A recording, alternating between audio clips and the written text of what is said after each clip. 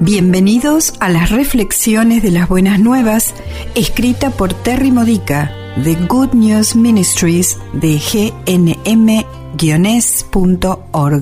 Edificando tu fe para la vida diaria usando las escrituras de la Misa Católica.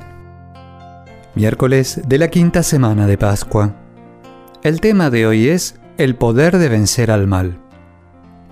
¿Qué tan saludable es tu rama de la iglesia? No estoy hablando de tu parroquia. Como vemos en la lectura del Evangelio de hoy, Juan 15, versículos 1 al 8, todos los que pertenecemos a Cristo somos parte de la misma viña. Jesús es la vid, y ya que todos estamos unidos a Él, compartimos el mismo llamado, dar buenos frutos. ¿Por qué hay tanto mal en el mundo?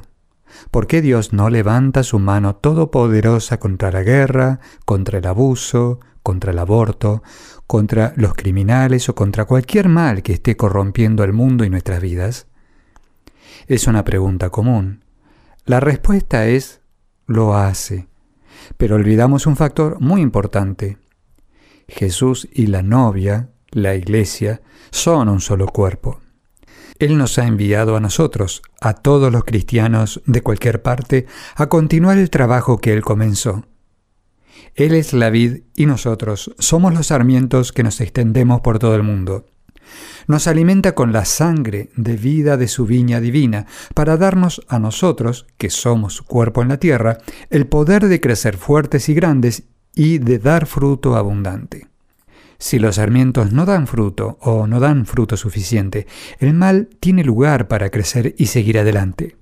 O para ponerlo en otros términos, Jesús conquista el mal a través de su presencia en nosotros. Primero, su cuerpo murió en la cruz por nuestros pecados y luego conquistó la muerte, venciendo el poder del mal. Ahora, todos aquellos que se unen a su cuerpo resucitado participan de su victoria. Esto sucede de una manera muy concreta cuando recibimos la Eucaristía.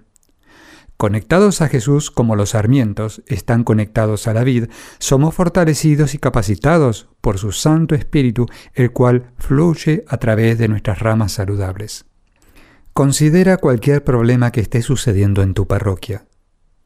¿Cómo cambiarían las cosas si todos los sacerdotes y equipos y miembros de ministerios colaboraran orando y con humildad en resolver este problema como un solo cuerpo, una enorme viña interconectada y unida a Cristo?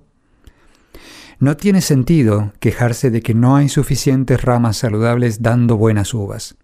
Cada uno de nosotros tenemos la responsabilidad personal de estar cercanamente unidos a Cristo y de dar la mejor fruta que podamos dar. ¿Qué tan saludable es tu conexión con Cristo? ¿Estás haciendo lo que sea necesario para podar todo?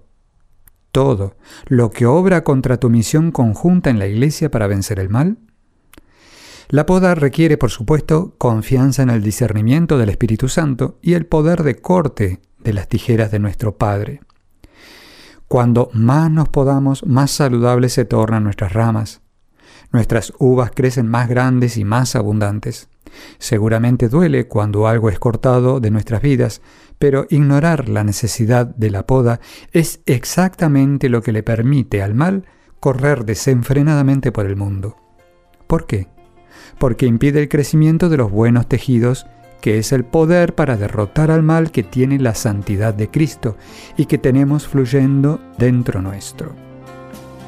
Esta ha sido una reflexión de las Buenas Nuevas de Good News Ministries de gnm-es.org. Para más edificadores de tu fe o para conocer más sobre este ministerio, ven y visita nuestro sitio web. Encontrarás reflexiones para recibir por correo o por mensaje de texto, retiros en línea, recursos de oración y mucho más para ayudarte a conocer el amor del Padre, para acercarte más a Cristo y ser lleno del Espíritu Santo. Visita hoy gnm-es.org.